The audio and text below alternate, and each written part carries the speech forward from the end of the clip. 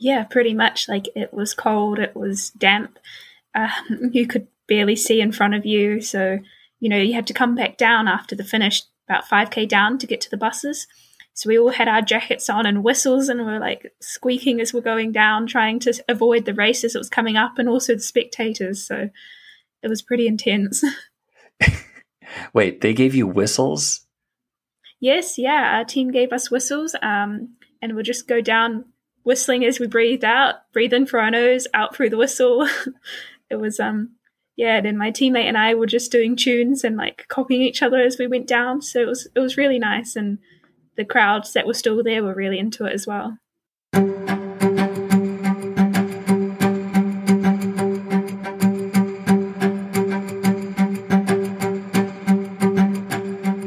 Welcome back to the Riding With podcast. I'm joined by Henrietta Christie of Human Powered Health. Henrietta just finished her second Tour de France Femme avec Zwift, and I'm really pleased that she's taken the time to join us here. So, of course, thanks for your time. And just tell us where you are. And first of all, congratulations. That's a huge achievement. Just tell us where you are and how you're feeling. Yeah, so I had the experience from the first tour, and it really didn't really prepare me that much coming into the second one. It was pretty brutal. As you could tell, it was going to be tough with the amount of climbing we're doing each day. And I definitely quite fatigued towards the end of the tour, but it was a great experience and some really good full gas racing. And where are you now? I'm currently now in the UK at my aunt's place. I decided that I needed a bit of a break from the heat and also just to somewhere different and to be around family. And what's next in terms of racing? Next, I am racing in a couple of weeks' time back in France again. I can't remember the names off the top of my head, but I got 2 one-dayers over the weekend and then nothing else until Ardèche next month. And so it's been a couple days now since the end of the race. How do you feel? Are you just exhausted?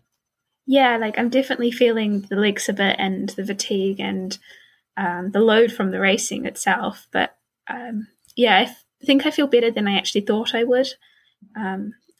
It was quite nice ending on a time trial where it was only like 22K rather than another 150K stage. I think I'd be feeling a bit different if we were doing that distance.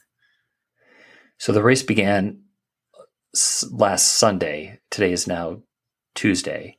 Well, it began 11 days ago. It's now 3 days after the end of the race.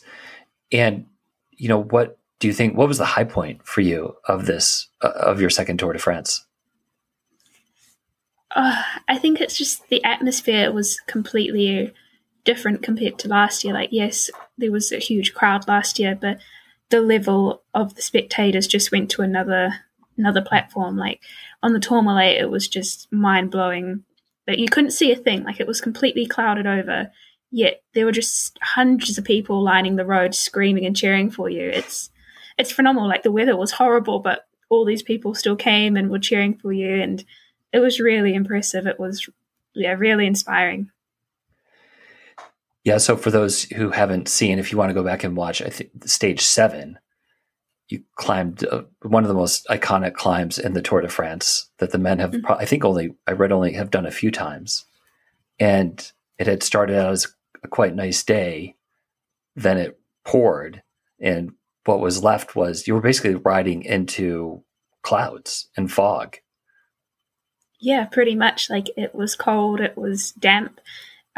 You could barely see in front of you. So, you had to come back down after the finish, about 5K down to get to the buses.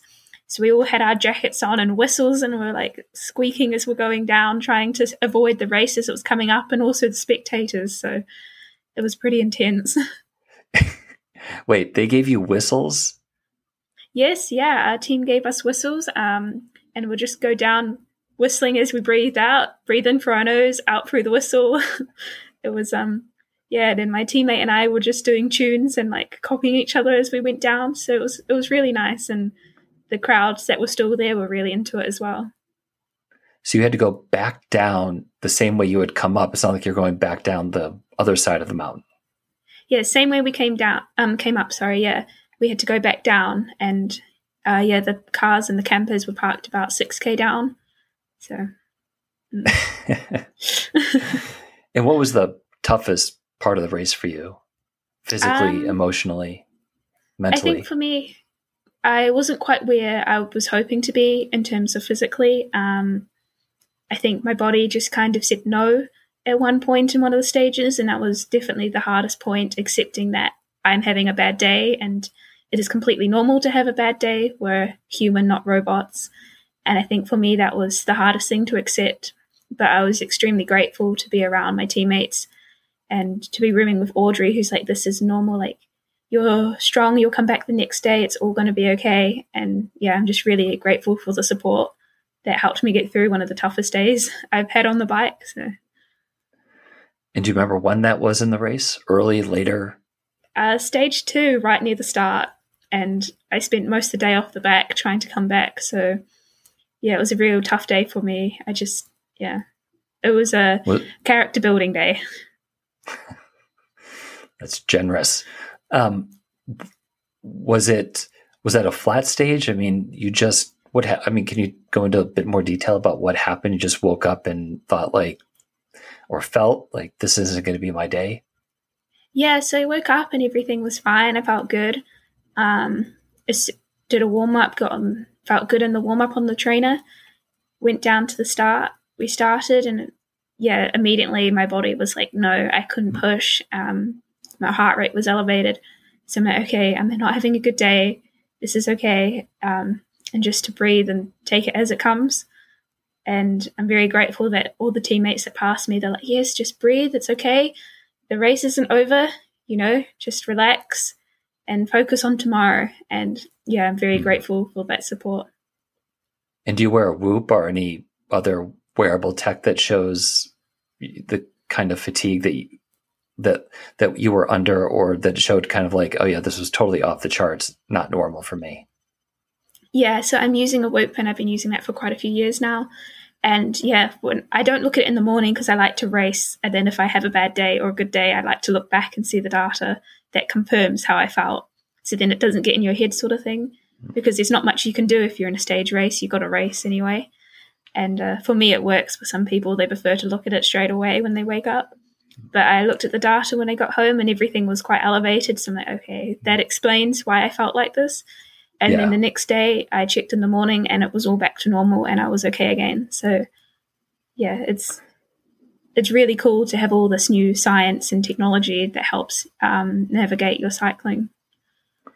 Yeah, no, I totally agree. There's the risk of getting overwhelmed by the data, in my view, but you're the professional and I can see how it could be useful, or it is useful. Can you just walk us through some of the mechanics of the day of one of the stages, when you wake up, when you have breakfast, what time did most of the stages started at noon or so, and just walk us through your day. Yeah, so we'll get a schedule the day before, just breaking down the whole entire day. We'll have when we have to be awake, when we need to be down for breakfast, what time we're leaving, if we're moving to new hotels, and all that. So normally would wake up around 9:30.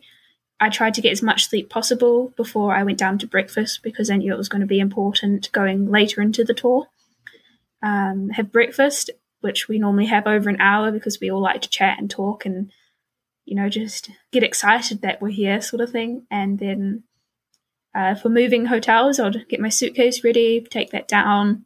Then we'll head to the race about 10, 11 o'clock. And then most of the stages towards the end started around 2. And so I'd have like a light lunch before I left for the race. So I would have like a pasta dish or rice dish. And then, warmed up on the trainer because most of the stages started on a climb, which was really brutal. Yeah. And then, after the race, we would come back, we'll have straight away a recovery drink. And then we'll have a meal that our Swanee Pablo prepared, we'll eat in the car as we're transferred to the new hotel, and then go through the massages and then dinner and then bed again and do it all again the next day. Right. So would you have like the light lunch on the bus? It depends on the transfer. So if it's just a short one, like we've done some transfers where it's 20 minutes to the race, so I would eat it in the hotel and then go to the race. But most of the time it's in the car or in the camper. Oh, okay. There's no team bus then? We have a bus, but we call it the truck because it's like this big truck sort of thing that is huge. So we just call it our truck, or camper, or just so then it's different from car or whatever.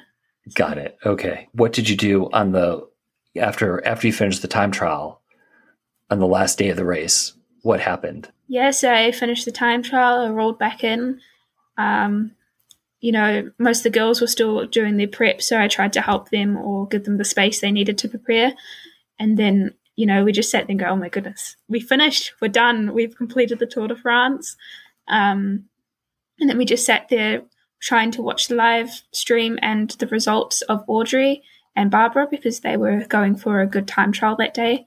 And so we were just sitting there cheering them on from inside the camper, which was really quite inspiring and cool to be part of. And then after that, we then jumped on the bikes and headed to McDonald's for an ice cream to celebrate. So it was nice. How far away is the McDonald's? So we were riding back to the hotel. So it was about 10 minutes away by bike. So it was quite convenient, really. So you rode from the hotel that day. You rode to the start of the time trial? Yes, we did, yeah. From the hotel, and then you rode back to the hotel with a pit stop at McDonald's. Yes, pretty much. And was there a party, after, later that night, or a big dinner for the team? Yeah, so we had a pizza party with our team and all the staff and everyone involved and making the tour happen for us, which was really special to be able to celebrate with everyone. We all sat down, had our laughs and highlights of the week, and it was really quite nice to socialise with everyone before we all parted ways. And did you stay over that night, or did you leave? Oh no, I was heading back to Girona that night, so everyone was going their own ways from there on. Some of the team were heading to the next race, which they were doing today, where Barbara got third, which was pretty awesome. And the others were heading to Worlds, heading back home, and then, just a bit everywhere. Wow, that evening, huh? Yeah, that evening. It was a very busy evening trying to organise all the bikes and where everything needed to go. But, the staff are incredible and they got it done really easily. So you had to pack up all of your stuff, including your bike, break it down, or the mechanic, I guess, did that. Yeah, so I decided to fly with my home bike back home in Girona. So when I got home to Girona, I packed my own bike, and then the next day I had a flight to the UK here. Yeah. It seems like that's a lot. That's a lot of logistics. And where did the race ended? Remind us where it ended. And was there an airport there? Or did you have to go to Paris or? No, so it ended in Pau. I think I can't pronounce it. I'm really bad with French pronunciation. But unfortunately, all the flights out of the airport I was going to fly out of were fully booked. So the team had someone driving back to Girona, so I jumped in with them, went all the way back to Girona, and then got a flight the next day to the UK because it would have been easier than staying in France trying to find a flight here. Sure. And how long was the drive back to Girona? It was about 4.5 hours, so it wasn't too bad. It was, it's a long you put time. some headphones on, have a nap, and before you know it, you're home. So it's not too bad. And so you said, so you're going to rest for a couple of days in the UK, and later this month you're doing, you said, 2 races in France. Mm-hmm. These are one day races. Yes, the one-day races, the 12th and the 13th of August. It's hardly that's not much of a rest. That's 10 days from now, 10, 11 days from now, right? I'm having 2 days off the bike, and then I'll get back on the bike tomorrow and start picking up the training again. So, yeah. That's pretty amazing. And then what's on tap for the remainder of your season? So after this, after those 2 races, I then go back to France for Ardèche, which is a 7-day tour, I believe. And then I've got a race again in Switzerland, Romandy. And then I then have 1 race in October, and then that's my season. So only a couple left, and then I can start my off season, which Still a long season. It's a long season. Yeah, I started in January this year, so it's definitely a bit longer than I'm used to, but I like the challenge of trying new things, and yeah, it's been good. Yeah, but you're not going to race the World Championship. No, I'm not racing World Champs. Okay. Will New Zealand send some riders there? Yes, we're sending a full team of 6 riders for the women, which will be really exciting and cool to encourage them along. Great. It's interesting. I think when you watch on television, even the world feed with Anthony McCrossan, Peacock showed they had Phil Liggett and Bob Roll the first and last days, and in between they had just the world feed with Anthony McCrossan and I think her name's Morgan. I have to go back and check. But they were fantastic. I mean, they knew all the riders. They knew where they're from, their record, their records, the races they won. I do think that, they had fewer like TV cars, so they were only focused on really the front of the race in the first 2 groups. So I think you were 153. Is that right? Yes, I was 153. Yeah, right. That was the number on your jersey. So I was always looking for you and Erie to see where you guys were.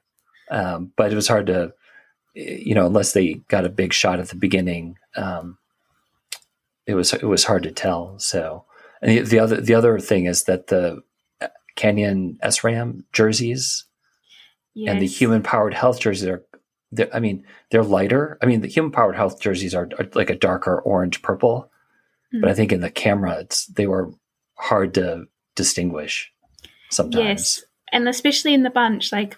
I was talking to one of the Canyon girls after the race, and I'm like, I'm getting so confused with your helmets, our helmets, your kit, our kit. So it wasn't just the people watching, it was everyone in the peloton as well was getting a bit confused. Oh, good. I feel better. Well, look, thanks very much. Congratulations. And we look forward to following whatever it is you do next. Yeah, thank you. And thanks for your time. It's been nice chatting. The Riding With podcast is produced and edited by the team at Palm Tree Podco. Anthony Palmer is the executive producer.